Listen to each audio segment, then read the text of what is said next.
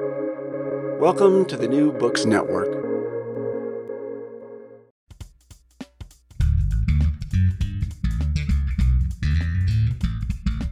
Hello. Welcome to New Books in Psychology and New Books in Neuroscience. These are podcast channels with the New Books Network. I'm Dr. John Griffiths from the University of Toronto and Toronto's Centre for Addiction and Mental Health. I'm co-host to this channel with Chris Harris and Joseph Friedman. Today I'm speaking with Yuri Bysacki. Dr. Bysacki is the Biggs Professor of Neurosciences at New York University. He is, put simply, one of the most celebrated and respected neuroscientists working in the field today. He's the recipient of multiple awards, including the prestigious Brain Prize for his work on hippocampal cortical circuits. He's the author of over 300 peer-reviewed scientific publications, and his first book, Rhythms of the Brain, which is a tour de force of mechanisms and scientific understanding of oscillatory brain activity, is something approaching kind of biblical status amongst practicing neuroscientists. It's really obligatory reading for anyone who works on brain rhythms. But today we're going to be talking about Yuri's new book, The Brain from Inside Out. So in this book, he presents his take on the idea that the brain is fundamentally not a receptive information processing device, but rather a system for generating action. In addition to this core thesis, the book is littered with fascinating facts about brain organization, as well as insightful reflections on things like the scientific method and contemporary neuroscientific practice and thinking. So, Yuri, welcome to the program. Thank you. Thank you, John. Now, before we get into the book, I'd like you to first tell us a bit about yourself and your personal and professional biography. And as part of that, something I'm particularly interested in is kind of the arc of thinking and understanding and questioning that led you from your last book on brain rhythms to the new book, The Brain from Inside Out. I'm a curious person, and my curiosity probably started with radio waves. I always wondered how we can communicate. As a child, I started to build radios. In high school, I became a ham radio. I learned the Morse code. I built antennas, receivers, transmitters, and I had a goal in front of me laid out, which is to learn how to communicate from different parts of the world if you use the moon as a bouncer. And, that naivety was terminated by my parents' decision, and I went to medical school. But from the second year on in medical school, I worked in a brain research laboratory, and I realized that many of the ideas I already had about oscillations, feed-forward, feedback networks, and communication and coding they are all in the brain. And I had a very charismatic professor who set me on the right track. I started with him working on the hippocampus, a structure which is in the depth of the brain, very far away from the peripheral sensors. And it's full with rhythms. So then my career was set there. Thanks. That's great. That's very illuminating. Okay, so let's now jump into the book. So my general take-home assessment of the book's content is that there's an interesting mix of both big ideas that aren't particularly technical per se, as well as a lot of perhaps more niche, and for me, equally fascinating, just straight up facts from the last 50 years of neuroscience research. And you introduce a number of these generic and also specific points, and I'd like to cover each of these really.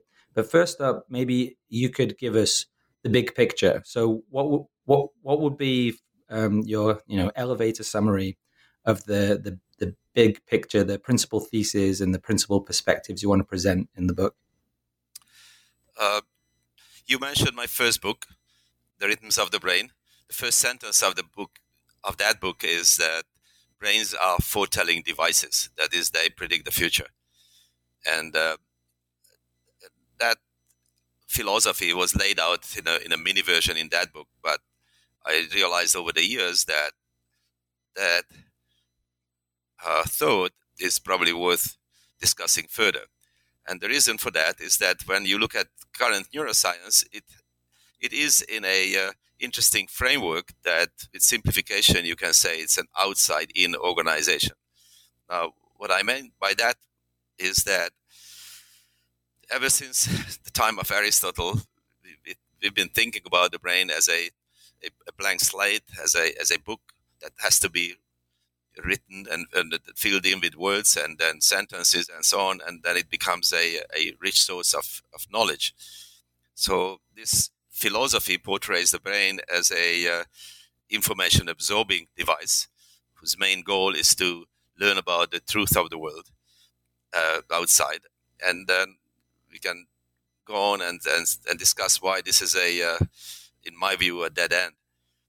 So I suggested an alternative way, which I call the inside-out approach, which is starting from the brain and understanding that the brain's goal is to help the body to survive and generate actions and predict the consequences of its action.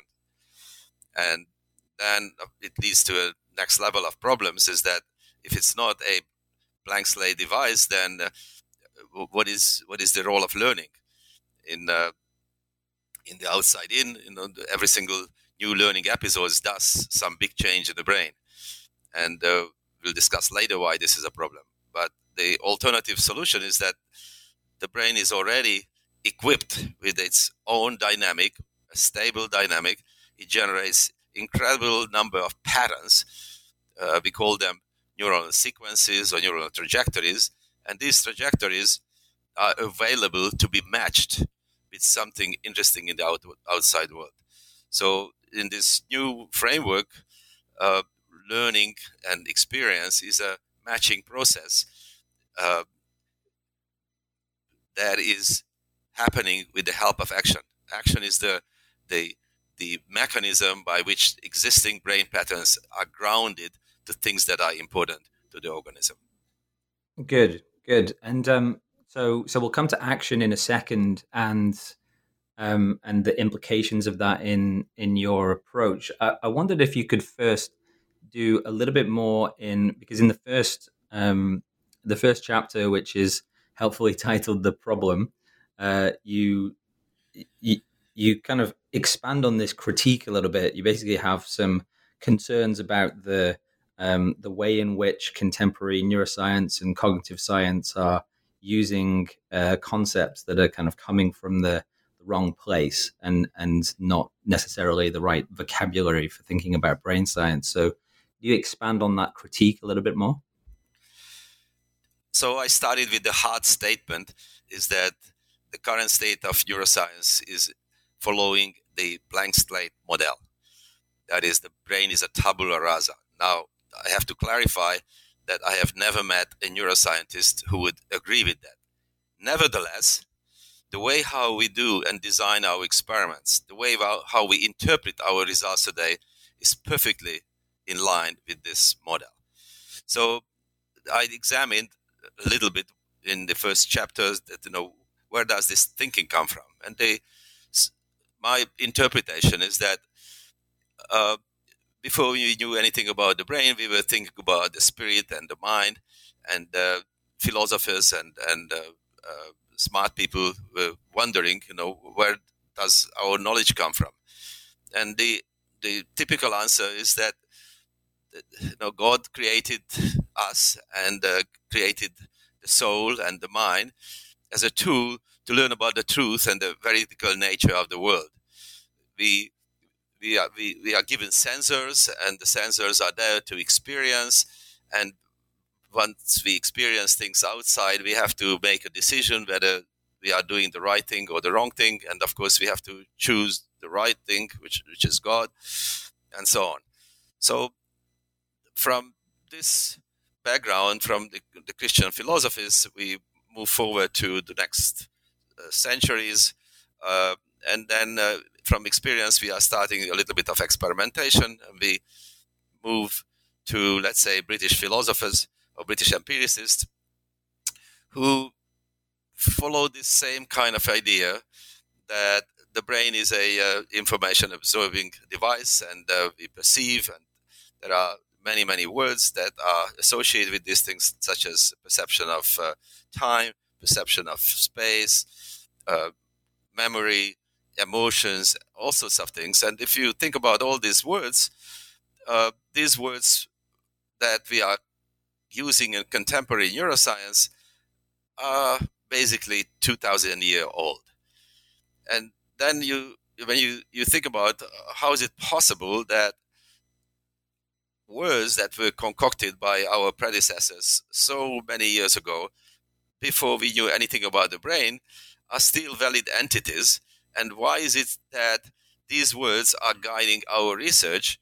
And our goals as neuroscientists is to find homes or boxes in the brain for these dreamed up words and see how the boundaries in our thoughts corresponds to the boundaries in brain mechanisms. So I think you agree with me that this cannot be the right path. And then why are we doing these things, and what are we typically doing in neuroscience? A typical scenario is that you give some stimuli, we call them stimuli, and signals, as if those things in the physical world actually would signal something to the brain and would be stimulating the brain, as it is the idea about it's a Newtonian idea that anything that has to change needs a mover, and this is the origin of the word stimulus. Now the problem with this approach is that when we do an experiment, we present stimuli or put the animal in the environment, and then we record something from the brain. We correlate the activity, what's outside and what's inside the brain. Now, when you find a nice correspondence between, let's say, brain waves or firing of the neurons and what happens outside in the brain, outside the brain in the world, then we can make predictions from these correlations, and we can celebrate saying that, we are working on the neuronal code. But this is a totally and absolutely misleading exercise. The reason for that is that the arbitrator of this correlation is the experimenter. It is only the experimenter who has access both to the outside world as well as what's happening inside the brain. Now, neurons in the brain have no clue whatsoever what happens outside. All they know is that they get inputs from other neurons, both from the sensory part of the brain, the motor part of the brain, from each other, and so on. So from this device, or this idea that neurons are getting information from the outside world is misleading, because there is no way they can ground this input. So grounding means that you have to verify something with a second opinion.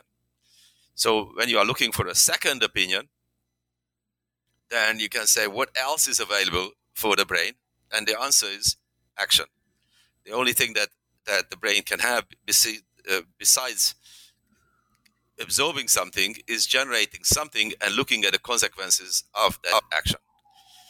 Now, this takes us to the next big part of the book, which gives an explanation why this is a good solution. And it explains that the interesting thing about the outputs of the brain, which gives rise to actions, and actions mean to me a lot of things, such as muscle movements, eye movements, but also you change your heart rate, or you sweat, or you release hormones, and so on. And then you can verify the consequences of those things. Now, when you generate these actions, then interesting things will happen, because now what the action producing mechanisms mean is not only that you send something out of the brain, but you send something back to the brain as well. This is called corollary discharge, or reafferentation, or reafference, and there are various names, but they all refer to the same thing, that every single time something goes out of the brain informs the rest of the partners that I did something. I am the agent of what's happening. And this has been discovered many years ago, but we keep forgetting that this is a fundamental thing that gives rise to many important consequences. So then I keep going into the deeper in this idea that indeed now all neurons in the brain can have two types of information. One is that is generated by the brain itself, and the other one is the whatever it comes from outside. Now, if this is the case, then why is this better? Well, the reason why it is better for me is that if we take the other approach, namely that we start from perception and then we absorb the world, we are learning about the truth of the world, and eventually we have to respond to those inputs. And the biggest problem with this is that between the perception and the action, there is a huge territory that is unknown. And this unknown territory is usually referred to as the free will, consciousness, decision-making, internal variables, black box. Depending on your philosophies, you can name it various ways, but they all refer to the same thing. That is, they have to be something that makes a decision for you. This is circumvented or bypassed by making the other way around, because all you have to do is generate an action and look at the consequences of those actions. Now, so one of the things you kind of getting onto this, I guess, but you draw on this idea and you kind of intimated to it just now. This is kind of somewhat old idea from cognitive science, which is the perception action cycle. But you also highlight this. You want to emphasize the difference between thinking about things in terms of perception action cycles and action perception cycles. And this is something that's kind of quite important, that when you're laying out the role of the cycling of information from action generation to perception and then back again. So can you kind of emphasize? Can you lay out that a little bit, like what the importance is in your eyes between thinking about action perception cycles versus perception action cycles? Okay, so let's take it to the next step, which is how is cognition possible? In the older framework, so what you have to do is the brains are smart devices, and they are the complications and the abilities to perceive and process the world is already given to you. That's not quite right, and it's hard to explain how it works. But if we go the other way around, we start from action, then this is how I explain cognition. Let me give you an example. Nature generates a mechanism that allows you to walk around in the world, find your way around the world, and we call this navigation. Now, navigation requires that we are relying on the outside world. We need things that will come into the brain in order to find our ways around. This is called map-based navigation. There is another and simpler version of this, and this is actually a prerequisite for this map-based navigation. This is called self-centered or egocentric kind of navigation that allows you to find your way around even in complete darkness. You walk around in a room, you can come back to exactly where you were. All you have to do is to remember your speed, your direction, and how many times you make a turn and so on.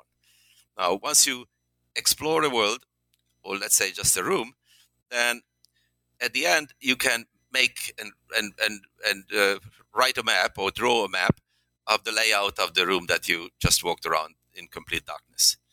So then that map will be there for you forever. And the advantage of that map is that you go from anywhere to anywhere else, even though you didn't do that journey completely. So the point here is that initially the brain has to rely on outside cues. But with time, when the brain gets complicated, there are so many loops between the outputs and the inputs, and you wonder, what is the role of all these loops that we have? Why is the brain gets more complicated from insects to humans?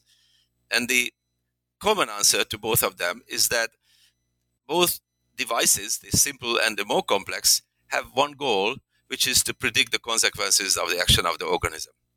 Now, a simple organism can predict the future in a simple environment and at a short time scale.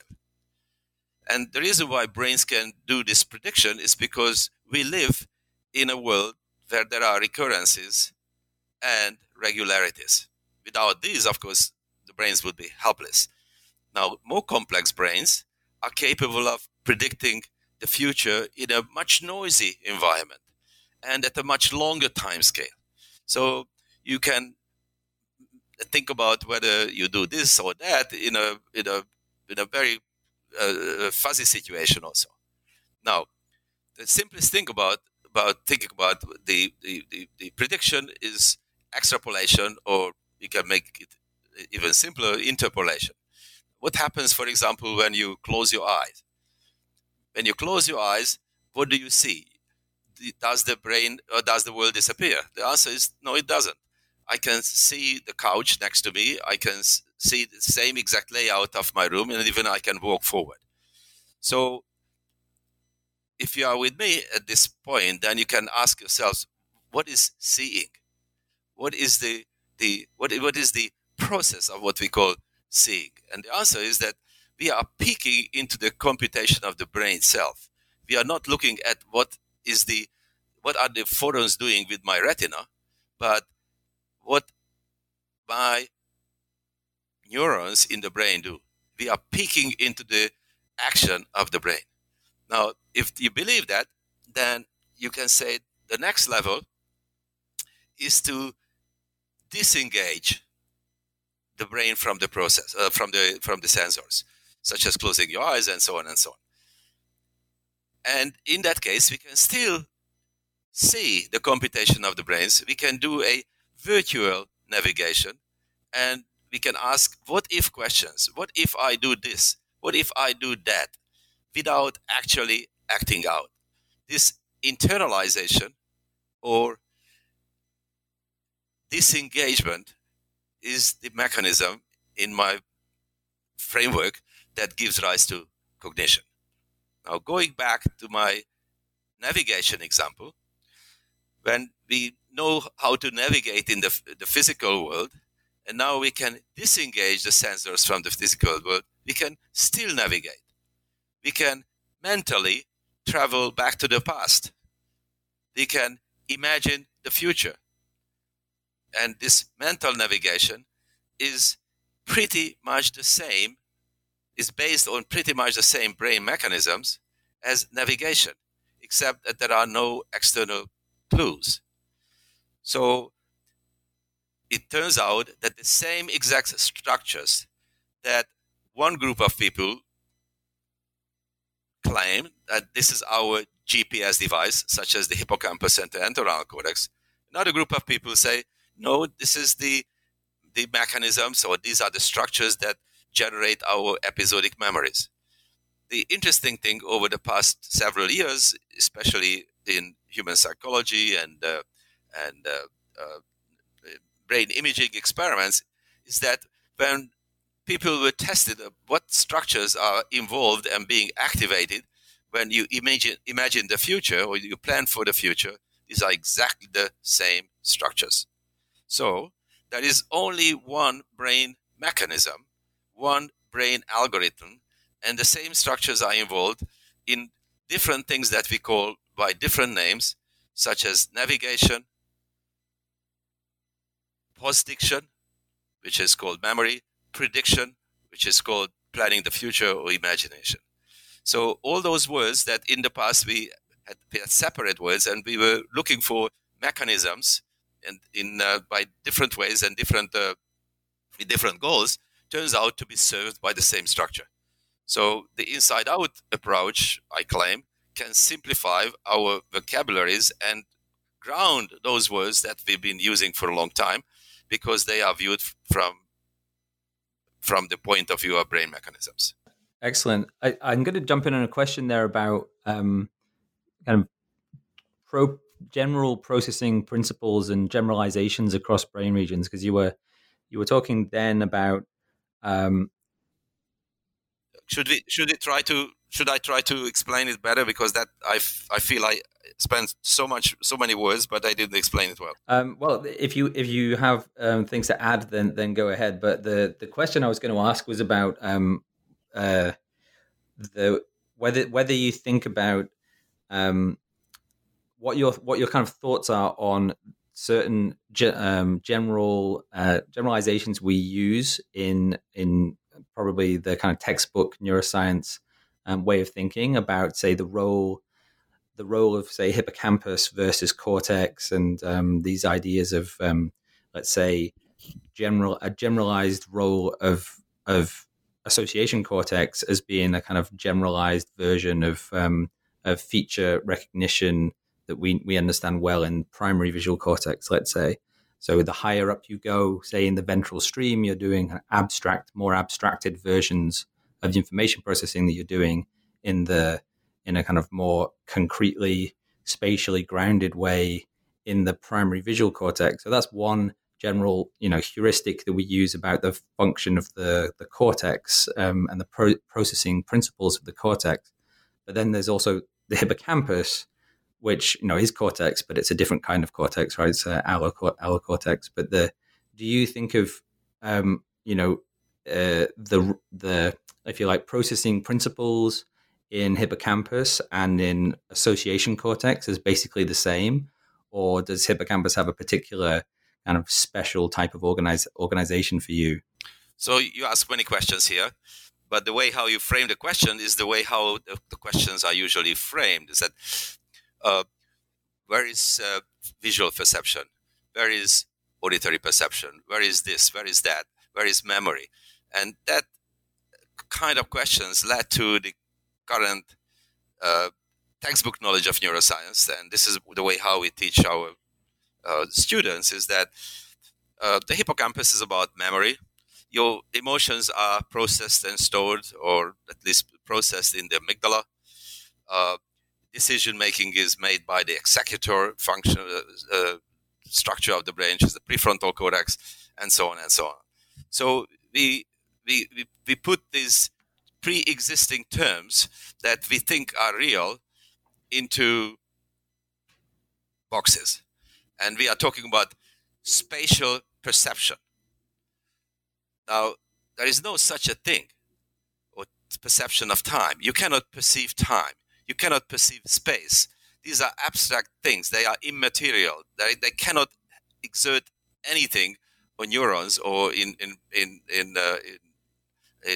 any receptor or peripheral agent, because they are not producing any force. Nevertheless, they are in our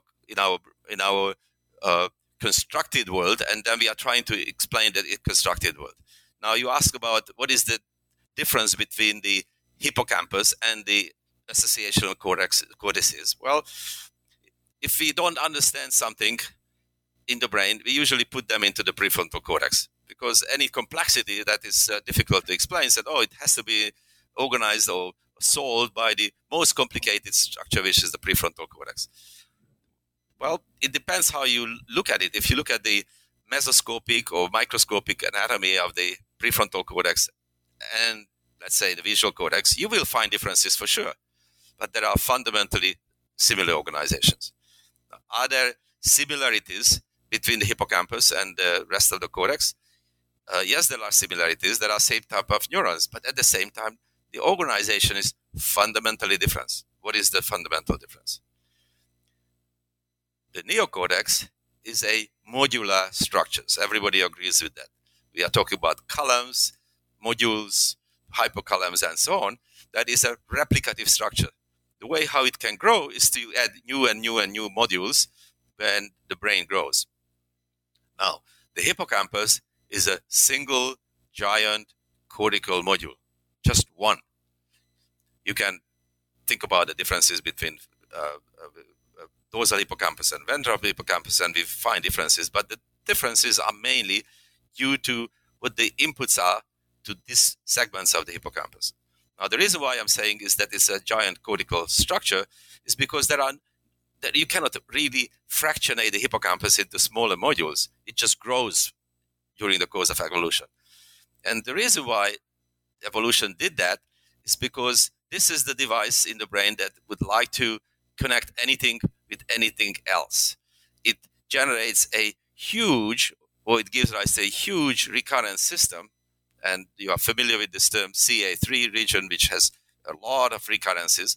And the probability that a neuron in the hippocampus, a pyramidal neuron in the hippocampus, is connecting to its neighbors or to distant parts of the same structure is pretty much the same.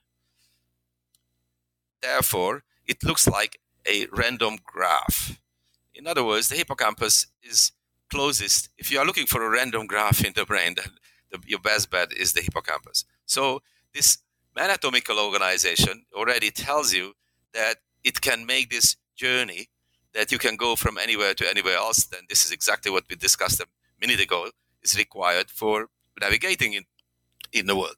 But it's the same device that is necessary, that is allowing to navigate mentally, go from any complex idea to any other complex idea, even though that path has never been taken. Now, the hippocampus is connected to, via the entorhinal cortex, to the rest of the brain. And its main job is not any of those things that we have discussed so far. The hippocampus is blind completely to modalities. It has no clue what it is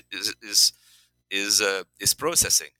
What it does is that it gets an input and responds to that input. And if the input is or the question is posed to the brain that it's about space, then you will get an answer about space. If you pose the question and set up the experimental paradigm that's about time, you get time. If you ask about whether a continuously changing tone is significant for the animal, then you will get that answer. So this is why it is important to understand that even though a structure and the mechanism can be uniform, the answers that the experimenter can get depends on how the experimenter's expectations are and how the experiment is set up. So this is the long answer to your interesting question. What is the difference between the hippocampus and the rest of the cortex? That's excellent, thanks. And while we're on hippocampus, and this is, it isn't a book about hippocampus by any means, but as we're on the topic, one of the things that you also lay out, and indeed you're one of the world experts on, is what the way in which, and again, this is a somewhat textbook neuroscience topic, so maybe you'll take issue with it, or maybe you'll be okay with it roughly as it is. The hippocampus, relays memories to the cortex for long-term memory representation and consolidation. And there's a kind of short-term to long-term coding delegation, some of which happens during slow wave sleep. And there's interesting ways in which the hippocampus and cortex interact during sleep as opposed to waking. But what's the kind of current state of knowledge on that dynamic in terms of memory transfer and the role of that dance that the hippocampus and cortex play in memory formation? Well, of course, I agree with that statement, what you just said, mainly because I think one of our major contributions to neuroscience was to identify a biomarker or to identify a mechanism that allows this to happen. This is called sharp wave ripple. Sharp wave ripple is a compression mechanism that allows that experiences that we had in the waking state can be compressed into 100 to 200 millisecond packages and then can be broadcasted back to the neocortex. This is the two-stage model of memory that I thought about in 1989. And there are many, many experiments that seem to support that the sharp wave ripple pattern is absolutely critical to our memories. If you take them out, you have about 2,000 to 3,000 sharp wave ripples every single night. If you would allow me to take all of them out, and we have methods to do that, then you will not remember any part of this conversation. Recently, we have shown that if we can prolong these hippocampal sharp wave ripples in rodents, at least, then we can improve memory consolidation. We can improve memories. So this is fantastic. But this was all about memories. It was all about prediction. Now, it turns out in the past, let's say 10 years, at least next 5 years, that we have observed that before the animal starts a journey, there is a sharp wave. And when the animal ends a journey, there is also a series of sharp waves. In other words, when the hippocampus or the brain switches from one state to the next, you can call a processing state, the other one is offline state.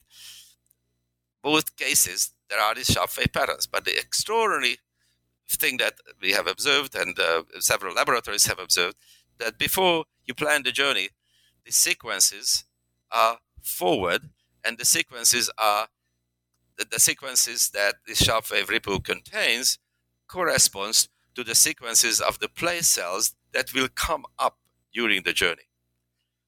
At the end of the journey, there is another sharp wave, one of the sets of sharp waves, and now the information is played backwards. In summary, or in short, what we thought was memory consolidation in the past, it turns out that is the same substrate, or the same substrate can function as a subconscious or preconscious primer for future actions. That's really fascinating, and it's great to hear the latest on this work, because it's been, a really impressive series of work you've been doing along with other people in the field for decades now. I guess one of the things that this but just to pause here for a second, isn't that interesting? The experimental work is very nice, and we have to applaud how a lot of diligent, very, very smart people work on this. But all of a sudden, we have one pattern and two different words, two different ideas, such as planning and memory consolidation, are mediated by the same brain pattern. It should pose us to think about, why do we have different words when they are the same mechanisms? That's fascinating. So one of the connection points, I think, from the general idea about this sharp wave ripple mechanism is, I think this fits into a broader perspective you have about this idea of neural syntax and the way in which some of the rhythmic patterns and the general dynamics of brain mechanisms at various scales kind of serve this process of parsing information and achieving information processing at multiple temporal scales. So could you go into neural syntax and what it means to you and what you're doing with this idea? Well, neural syntax, of course, is a metaphor. But if you start from the start and you would like to understand what coding means, then you have to get a good definition that is working also for the brain. So coding, in a general sense, is a agreement between the sender and the receiver. And every single time you would like to send anything and process anything in communication systems, whether it's the brain or something else, you need to package the information. Packaging means that you have to have a beginning and the end of a message. Now, every single system, communication system, works like this. So when you ask yourself, what is the syntactical rule or the packaging rule in the brain, then there is not many alternatives. You can say the best thing that is there is inhibition. Inhibition is a natural way to end a message. It's a full stop, or you can have a comma and so on. And it turns out that every single brain rhythm that happens in the frequency range that we are usually talking about brain rhythms is inhibition based. Now, the interesting things about brain rhythms is that everybody knows there is theta oscillation, gamma oscillation. All sorts of names are given to these bands, but what is less understood, and this is where our research is probably important, is there is a system of rhythms in the brain, which means that there is a hierarchy and there is a several order of magnitude span within which there are many oscillators, and they happen to lie on a log scale. So the consequences of this are twofold. One, is that if the oscillation is fast and it happens, a cycle time is too short, then communication has to be local, because in a short period of time in the brain with finite axonal delays and synaptic delays, information cannot get far. So, for example, gamma is typically local. But if you are going down the scale and you get wider and wider waves, then in 200, 300, 500 milliseconds, you can reach the entire brain if it's needed. So that's a good thing. The second good thing is that now you have to put them together in a communicative way, in a hierarchical form. And the mechanism of that is called cross-frequency phase coupling. Now, what does this mean? Well, it means that the phase of a slow oscillation is modulating the power of a faster one. And the phase of the faster oscillation modulates the power of even faster one, and so on. So then this activity, this energy landscape ripples from low to very high, which means that slow oscillations can have an impact on all or most of the faster ones. A good analogy would be probably the phases of the moon. The phases of the moon change every single day, and that corresponds to a month. So the monthly cycle would be the long period, and the daily changes, that is, if you just look at the amount of light that is reflected back from the moon, that would be the power. So the reflected power from the moon changes as a function of the phase of the monthly moon rhythm.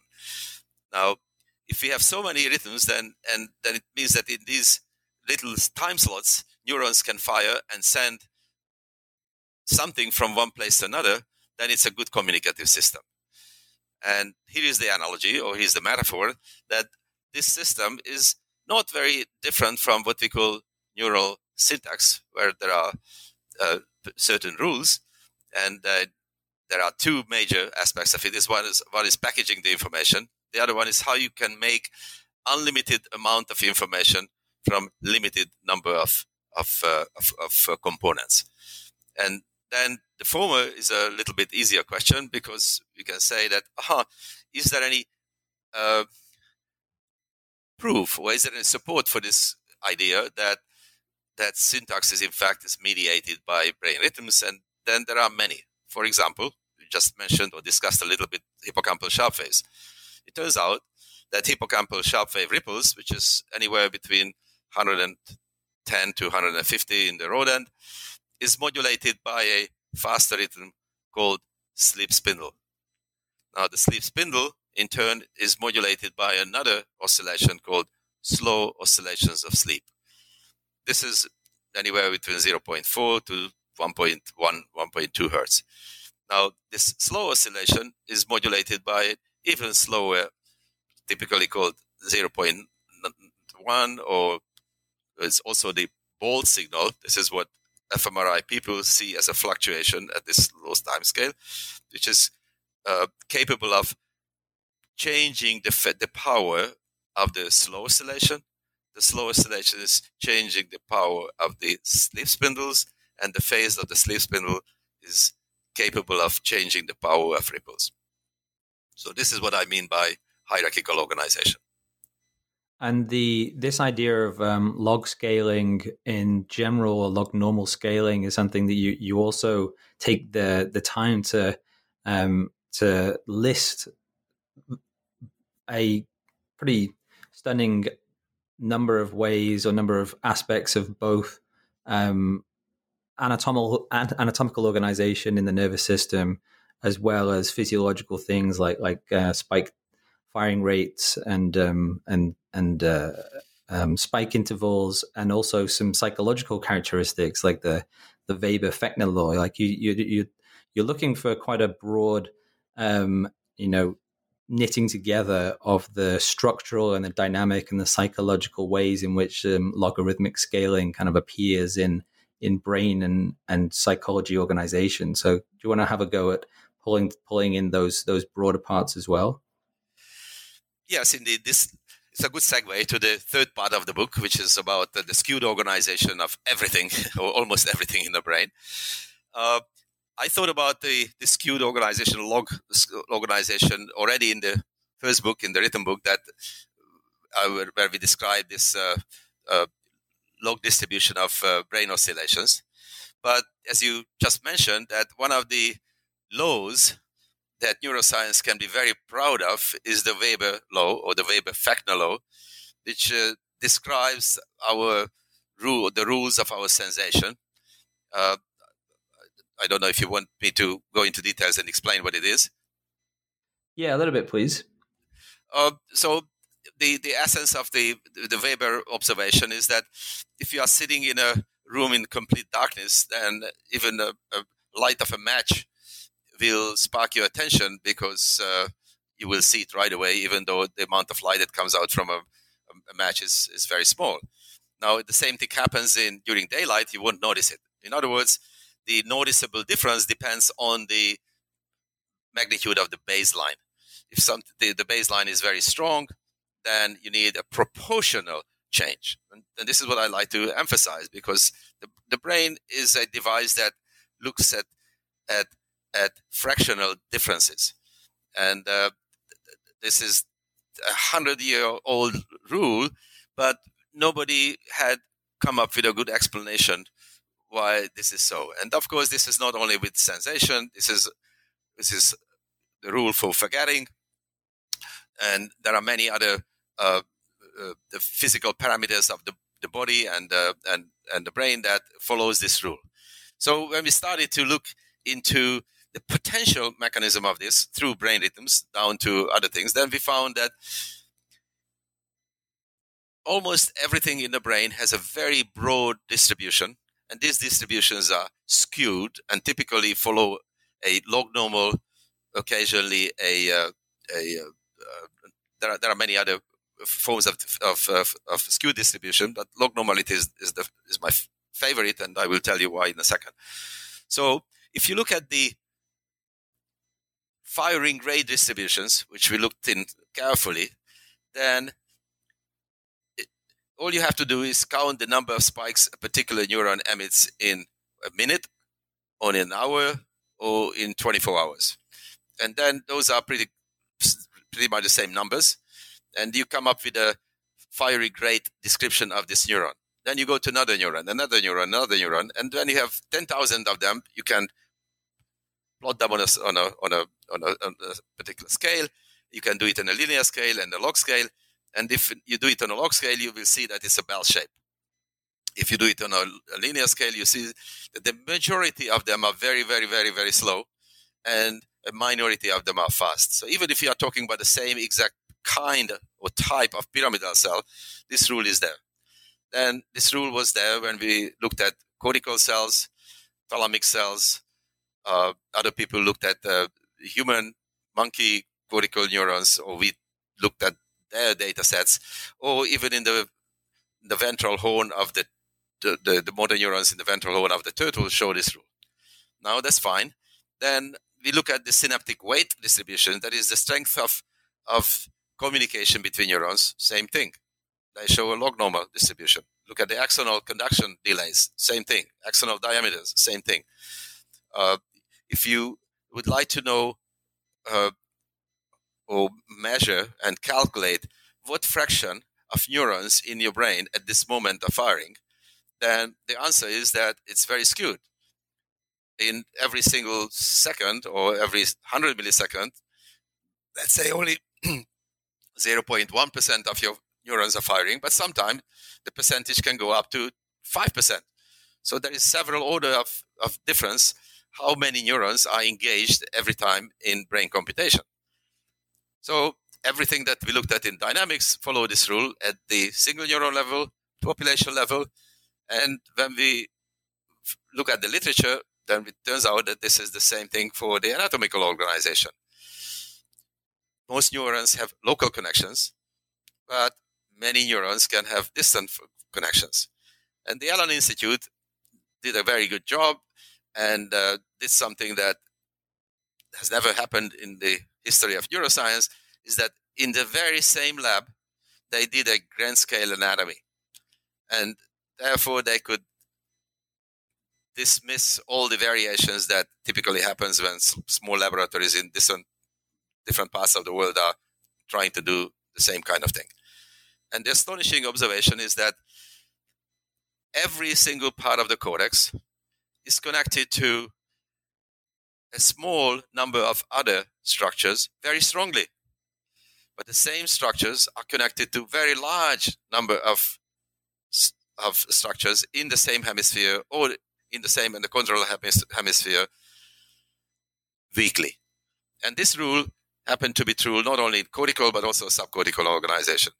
And when you look at the distribution of this rule, that's a log normal rule, which means that an area, half of the area, or put it this way, half of the connections are to a small number of favorite friendly structures, but the other half is to many, many stranger structures. Now, if you look at the single neuron organization, the same rule applies. You count the inputs, which are typically represented by spines in pyramidal cells. That there are some giant spines occasionally, but the majority of them are small.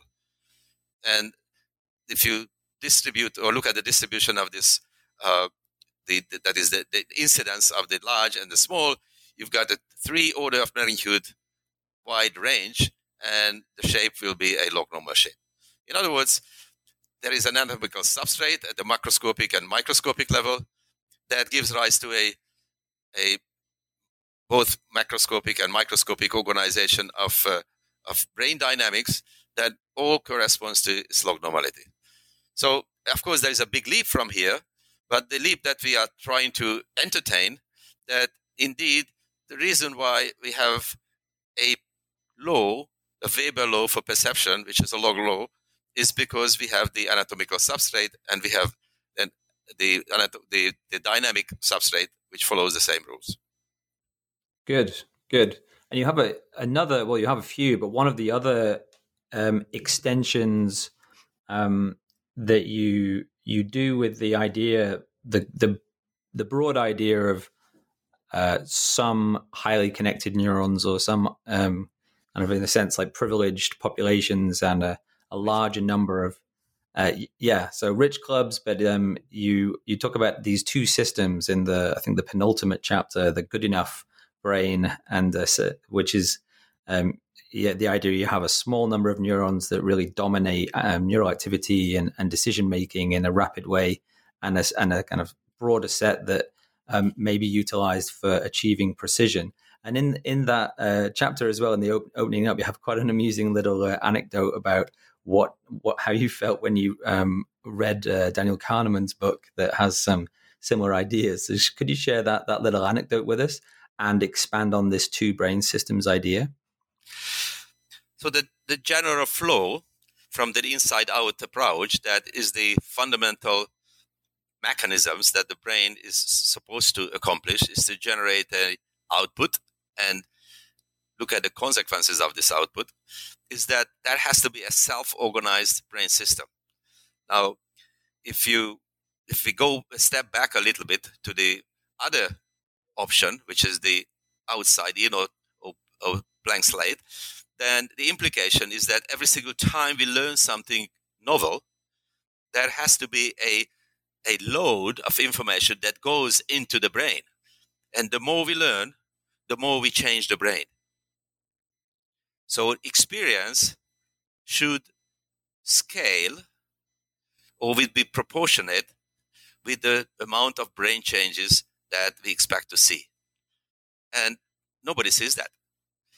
But in models, these are called connectionist models, this is exactly what happens. All connectionist models that are out there, or virtually all, are based on the blank slate idea.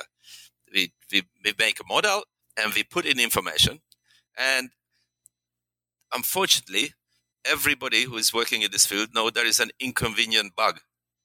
It's called catastrophic interference. These models are unpredictably unreliable, And at some point, new novel information will just kill the entire system. So that's not a good design.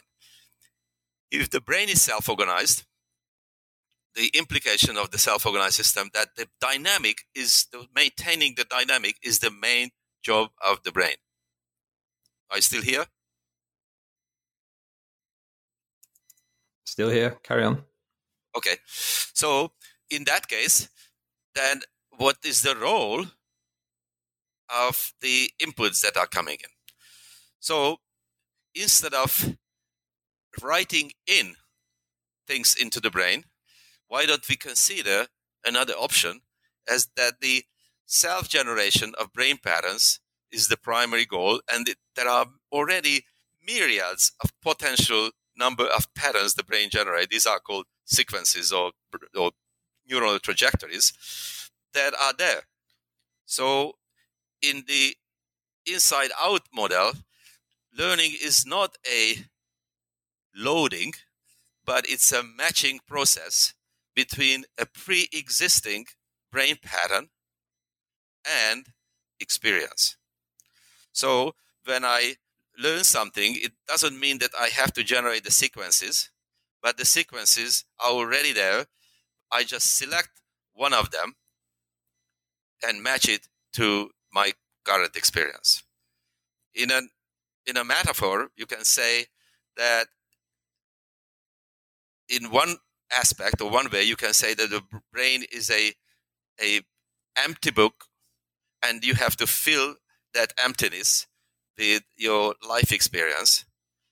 In my version, you can say that no, it's not exactly the case. The patterns are already there. It's a dictionary. It's already filled up with nonsense words. But some of those words can be connected to action-based experience, and they acquire a meaning. Now, combine this big, huge claim with the idea of the log normal distribution, which we were just thinking about, then it has various important consequences.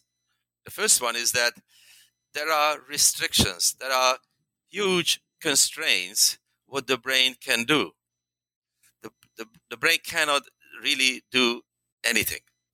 On the other hand, there is an advantage that the brain will always have an idea, always have a good guess about anything. Even a newborn brain has an idea about the world. And that idea is that it's good enough for the survival of the organism. In every single situation, I cannot show you anything that you would say it doesn't exist. You would always say that, oh, this is like, and you will connect it to your pre-existing knowledge. So the saying that, everything is new to a newborn is probably not right. I would say nothing is new to a newborn. Everything has some element of familiarity. There is nothing new or brand new without having some elements of familiarity. And of course, this is the very important message of this or implication of this, that we don't have to have a new map. We don't have to have discrete mechanisms for everything, but it's a continuum between familiar and novel. And we and other laboratories have shown and provided support that indeed there are these distributions that are also allowed, that some neurons are very rigid, some neurons are very flexible. Those neurons that are rigid, they typically have a high firing rate. They are special because they burst more. They are special because they are connected to other fast-firing neurons better than to the others. So they receive privileged information from their peers as well as from everybody else. And this is, in the network speak, it's called the rich club. And this rich club is there to make decisions right away under most conditions and pretty fast. And this is what I call good enough solutions. Now, in many, many cases, you can say that good enough solution would be sufficient, but sometimes you need better. 90% good enough is not sufficient when you would like to make sure that you are driving on the highway every single day, and then 10% of the time you do not crash your car. So in this case, you have to call in a very large real estate of the brain. These are the slow-firing neurons with weak connectivities, with very high level of plasticity, and this is the reserve brain. So this picture gives you a interesting view, is that the terms, the words novel and familiar, are two ends of the distribution. They are not strange to each other. They suspect that the other one should exist. They live together, and this was the idea that I discussed, that there is a fast, effective brain that is served by a minority of very diligent, fast-firing neurons that are there for us all the time, and a precision brain. And the story I write in the book is that I thought it was my idea, and I gave a couple of talks about it, and someday somebody stood up and said to me that, oh, this is very interesting. It sounds very familiar to Kahneman's two systems. And I was embarrassed because I knew Kahneman, and I knew about the work and what he has done, but I didn't read the book. That was just published a year before my talk was. So I went back to my hotel, and I ordered the book on Amazon, but I was scared to read it, and eventually I did it in one sitting, in one weekend. I still remember I was sitting exactly here in my living room where I'm sitting now, and I was scared that all those things that I thought were great ideas were already told by others. And I was very happy by the time I finished the book that indeed the ideas are somewhat similar, but he never even mentioned the brain once. So this framework that he came up with from our approach, which is from inside the brain, converged at some level. And it seems that whatever the mind, what he's talking about, is doing, is the same thing what the brain is doing. Yeah, that definitely is a very, I think, productive convergence of ideas there, and it really expands and improves both perspectives. I wanted to come back, maybe draw back to some of the things we talked about earlier and some of the things earlier in the book, because there was one thing that you mentioned somewhat in passing, which was the way in which efferent copies are distributed, and the role of that in kind of informing from an inside out perspective brain systems about action related activities. And one of the current major threads in neuroscience and in psychology, which you do mention in the book, is predictive coding or predictive processing. The usual idea there being that the neuron or the brain region, the organism or the agent, generates predictions about some aspect of the world, and then the key thing is that the prediction error signal, the extent to which those predictions are found to be wrong when compared with sensory information, that error signal is what drives subsequent learning and action selection. So I was wondering if you have gone so far as to kind of drill down on the predictive coding idea, which at that level is somewhat abstract. It's not neurally implemented. And whether you've been able to think about the mechanistic level, which you tend to, which you specialize in, and which most of the ideas that you have, whether at the level of neural mechanisms you've been, using those in the service of thinking about predictive coding and the role of those error signals in driving action selection and learning. So, as I repeatedly said today and many times before, and already in 2006, that the brains are predictive devices. They are foretelling devices. That's their main job. Now, predictive coding is a interesting term. I just don't know what coding means. I already mentioned you that the coding becomes coding when you have an agreement between the sender and the receiver, and in most cases the decoder is the human experimenter. So if I'd like to take the predictive coding seriously, I put it back into the brain, and this is I would say the main stream or main focus in my laboratory is to show that when we find a correlation between neural activity and something that the experimenter designed, is only the first step. The job is not done yet until we show that that activity is actually used and utilized by some downstream reader structure. So this idea that there are downstream readers of any activity is that when we can start talking about coding. So there is of course, a fantastic and large literature about this, but I can take this prediction even further, and I can say, well, where does this predictive power comes from? And the answer is that it comes from the brain dynamic. It comes from the connectivity, which constrains how things can happen. So, for example, this is a hotly debated area, a new area now. Two of my postdocs and students, George Dragoy and the other one is Ken Harris, explored this better than we did. First, we are just catching up now, showing that here's a prototype experiment that George has done in Susumu Tonigawa's laboratory, that you can look at the activity pattern of the hippocampus during sleep in the animal's home cage. Now, next day, you put this animal into a completely novel environment that the animal has never seen.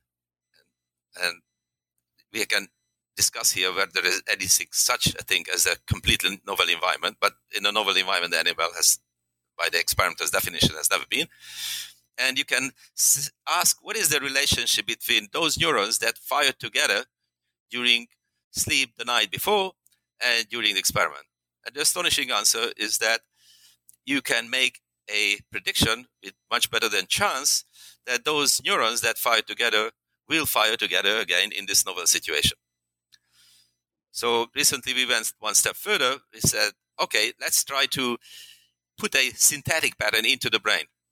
And this can be done by various manipulations. We used optogenetics, and we generated place cells or place fields in the middle of the tract. So every single time the animal was running from left to right, in the middle of the tract for about 30 centimeters, which corresponds to a size of a place field, we turned on the light and made a bunch of neurons fire.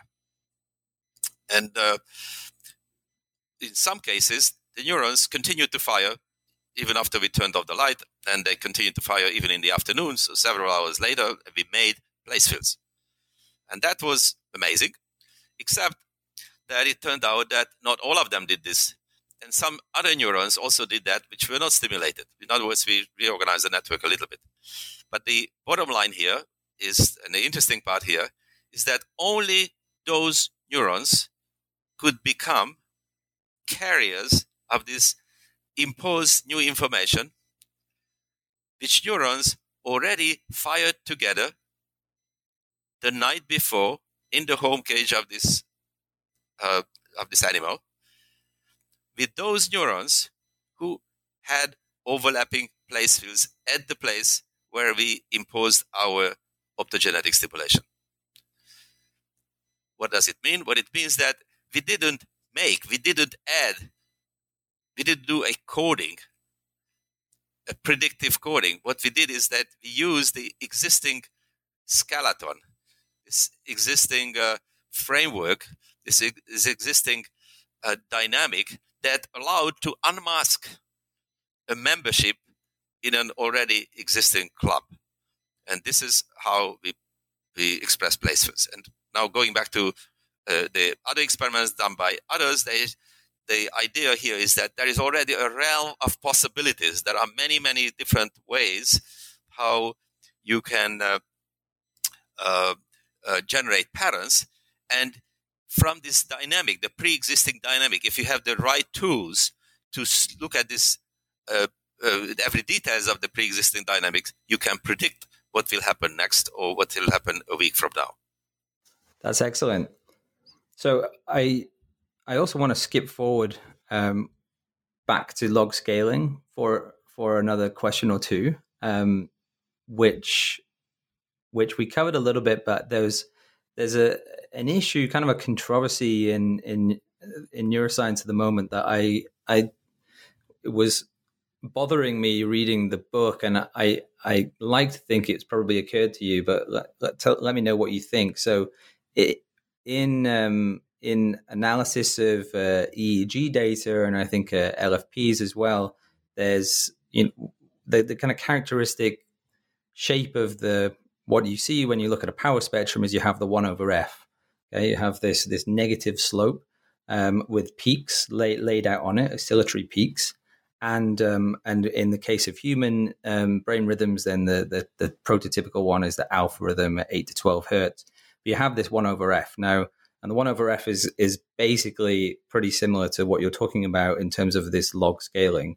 So and one of the issues, the controversy that I'm kind of referring to is that it's possible that a large amount of the literature on let's say like relationships, changes in oscillatory power as a function of experimental manipulations or disease or whatever, you could appear to have relative changes in frequency in power at different frequency bands just coming from changes in, for example, the slope of the 1/f, which has been proposed to be a kind of signature of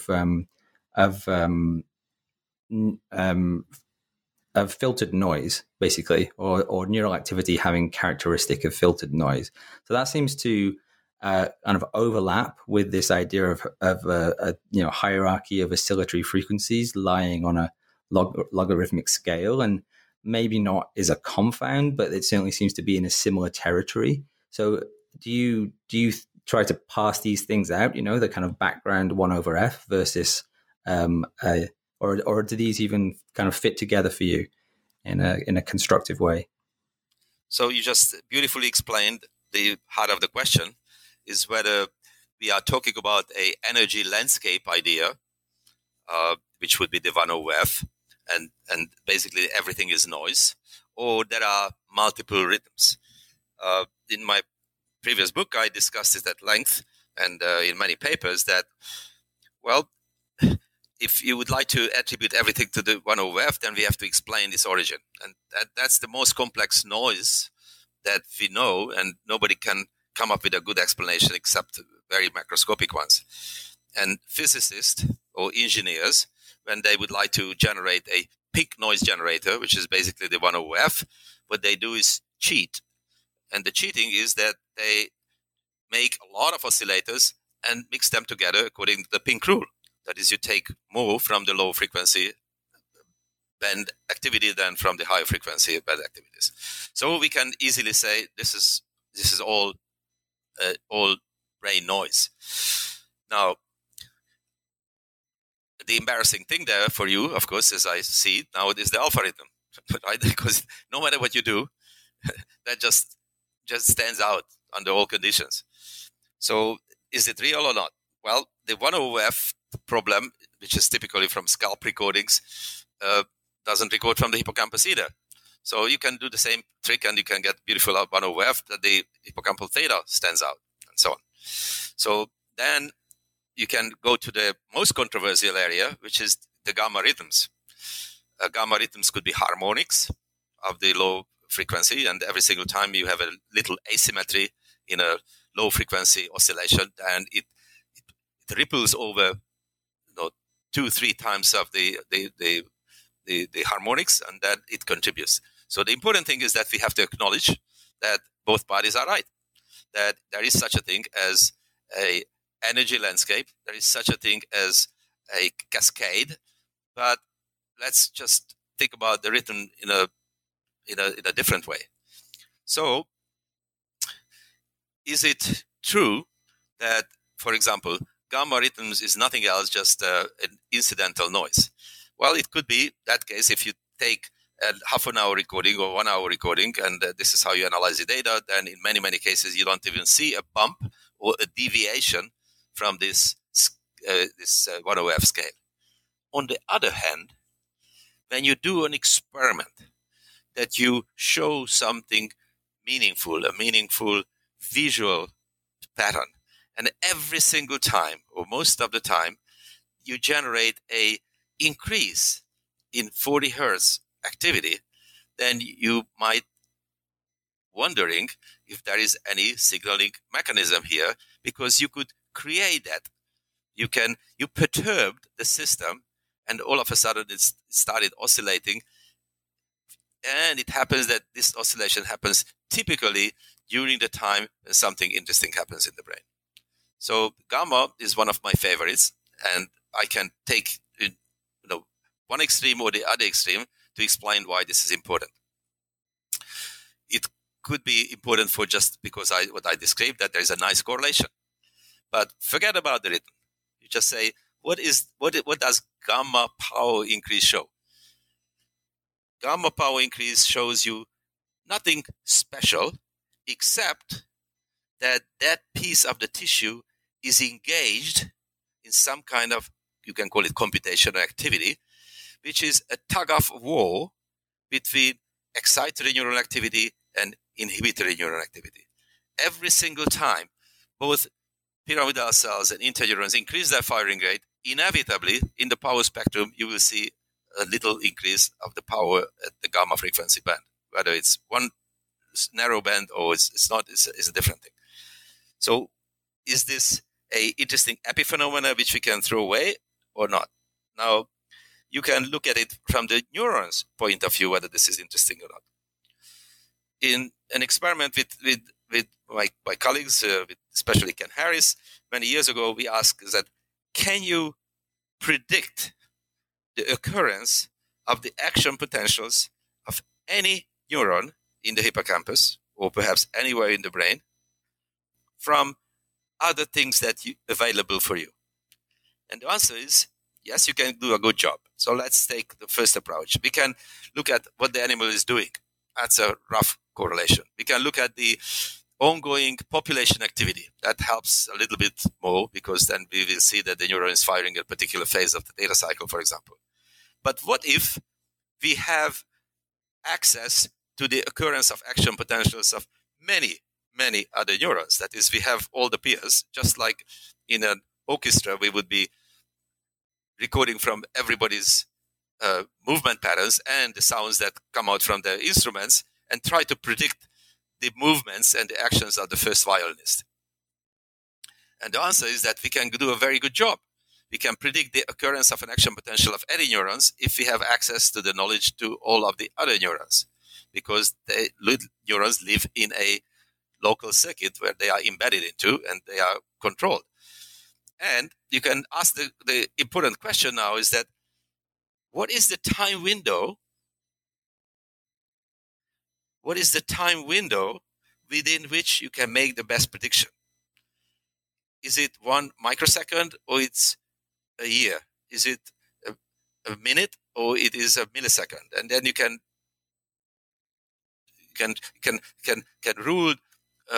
move the ruler, and the answer is it's anywhere between 10 to 30 milliseconds, which of course is the duration of the gamma cycle. But that's not the important part. The important part is that this magic number, 10 to 30 milliseconds, is magic because this is exactly the time constant of the membrane of the neuron.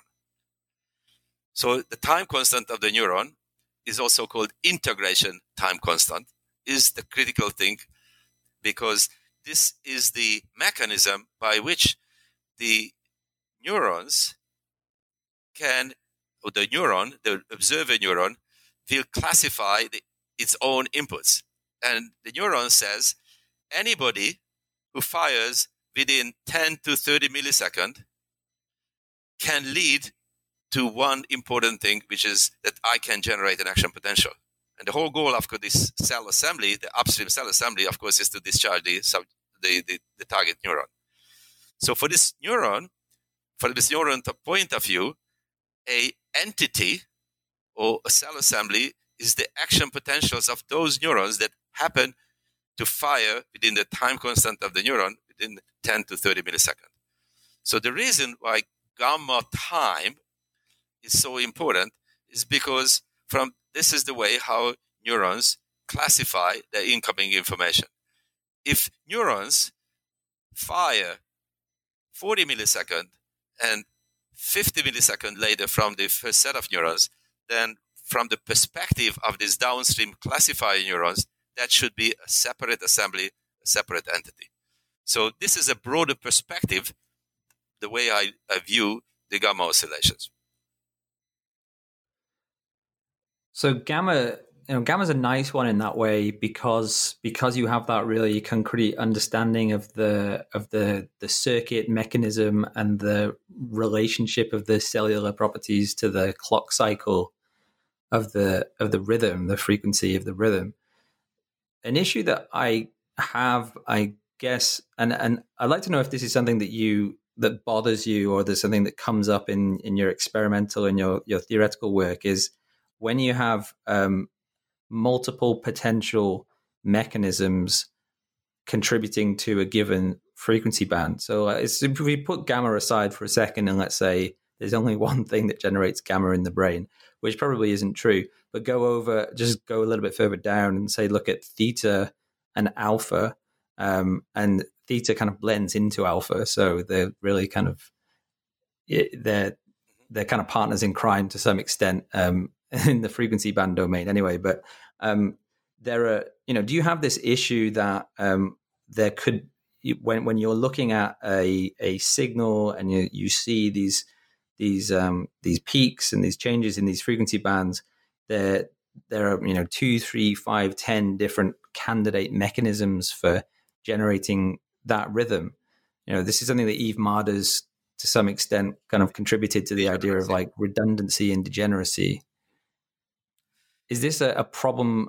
Is this a problem that you kind of deal with at an experimental level? And do you think that's also a major problem let's say, at the level of the field and developing theories, where we try to put together models, concrete models of accounting for the emergence of rhythms, but in some cases it's just almost indeterminate which of the candidate mechanisms is the one responsible for a given signal that you're measuring?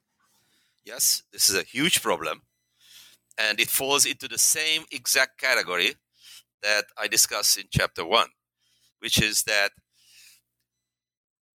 we have the tendency of naming things. We invent terms and we pretend that the terms that we invent will explain things that we don't understand. And this is where when I started the conversation with you, said, the history of neuroscience is based on trying to find mechanisms for human invented terms. And this is what I made a list, and in the book I call it the James list. But this is the same exact thing what happens when it comes to brain rhythms. So we had one set of observations and we started to call them by names. And there was a group of wise men, an international committee in 1977, and then they divided the frequencies into chunks, as if their frequency boundaries would have anything to do with rhythms and anything to do with their mechanisms. So what happened is that before we understood anything about the brain or anything about the mechanisms, we already gave names, and we are defending those names without understanding the mechanism. The inside-out approach says, forget the whole thing, start with brain mechanisms, because as you just rightly pointed out, there could be 4, 5, 10 different ways how to generate theta oscillations. And this is a big misunderstanding, that you record a 48 hertz rhythm in the middle of the scalp, and then you see theta and said, hippocampal theta, because this is what other people have been investigating and gave the name for the theta activity, which is hippocampal theta oscillations. That mechanism is very likely different. We just happen to use the same name for different mechanisms. And unfortunately, the converse is also true, that you have one mechanism and you've got 5 different names. So the goal in my lab, and the goal in many different labs in the world, around the world, is to bring it back to mechanism-based solutions. Are there commonalities? You brought up alpha.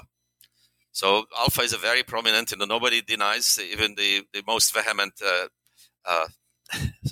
quote-unquote enemies of oscillations would agree that it exists, and it's an embarrassing thing that is always there. So there is not an alpha, there are alphas. And in fact, they are called by different names. So, in a very simple term, you can call alpha oscillations as the idling patterns when the brain is engaged with itself rather than with the outside world. That happens. The most prominent thing in primates is the occipital alpha, because half of the brain in a primate is devoted to vision. And this is when you don't move your eyes, there is no action blocking, then alpha oscillation is prominent. You can go also to the somatosensory system. When you are immobile, not moving, standing still, there is an alpha rhythm there. It's called the mu rhythm. Or you can go to the auditory system when there is no incoming noise to your ears and you are not moving your stapedius muscle and the middle ear muscles. Then there is this tau rhythm, and even there is a rhythm which is similar in the taste system. So they all have the same frequency, same thalamocortical mechanisms. They have a lot of things in common, but they can be engaged and disengaged in different way depending on whether that system is being used or utilized for something. So this is a long answer to your short question, is that it's better to not to stick to the names and the terms, but try to understand the mechanism of those terms and try to make our way out from inside out rather than the other way around. That's a really great summary of the issues we have with redundancy in mechanisms and in terminology. Thanks, Yuri. So I'd like to kind of draw the conversation to a close and just finish up with one more question that takes one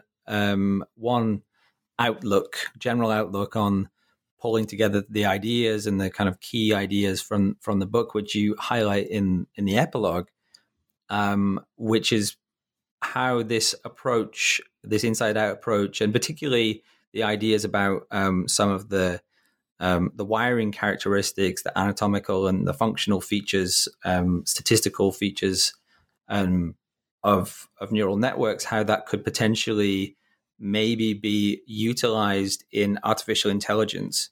So could you elaborate a little bit on where you think maybe putting in some brain-like structure into neural networks could help to achieve more smart and robust and potentially even human-like cognition in those systems? Well, AI, robotics, they are huge fields and very fast progressing fields, and they recruited extraordinarily smart people. And the nice thing about many of these people is that they are looking for solutions, alternative solutions. And I mentioned one reason for their looking is the catastrophic interference. And as I mentioned, this is an inevitable consequence of the kind of thinking that is called brain-inspired. So many of the machine learning people like to say or claim that their system is brain-inspired. And my sarcastic answer is that they are inspired by the wrong brain model. If they would like to use the right brain model, then at least the anatomical connectivity, the brain dynamic, and so on, should follow what we know a little bit more already about brain dynamics. So I wondered, and that was just a one-line thing in the book at the end, what if you could generate a brain-like dynamic in a system where the connectivity and the log rules will be similar to the brain rules. And then use matching as a mechanism rather than reinforcement learning to link outside things to the already existing dynamic. The guaranteed outcome of this approach is that this system will never collapse. It will not have a catastrophic interference problem. And the curious thing is to see whether and how it would work. And my hunch is that it would work perhaps better or would be working differently. And I'm very eager to see if modelers will sooner or later get to this solution and see whether this alternative inside-out approach will be a better brain inspiration. That's fascinating. And this intersection, this crossover point between neuroscience and psychology and machine learning, artificial intelligence, this is really a growing area. There's been a lot of interesting work and a new conference in this area over the last few years. So it certainly seems like an area that's going to see big things happen soon, judging from the progress of the last few years. Absolutely. Well, I wish I would be a graduate student today. Indeed. It's very exciting times. Well, Yuri, this has been a fascinating discussion. I just wanted to, as we wrap up, give you the opportunity to say anything that we've missed out, any key ideas that you want to get across, and anything that you think we might have not touched on or developed in sufficient detail so far. I think we got it right. It's a little chaotic how we got to the main points, but this is the nature of my brain. I think I try to answer your very straightforward question in a convoluted manner, but hopefully the main things came through. Yeah, my brain's a little bit chaotic as well, but no, this has been an excellent discussion. So I've been talking with Yuri Busacki about his new book, The Brain from Inside Out. Yuri, thanks very much. Thank you, John.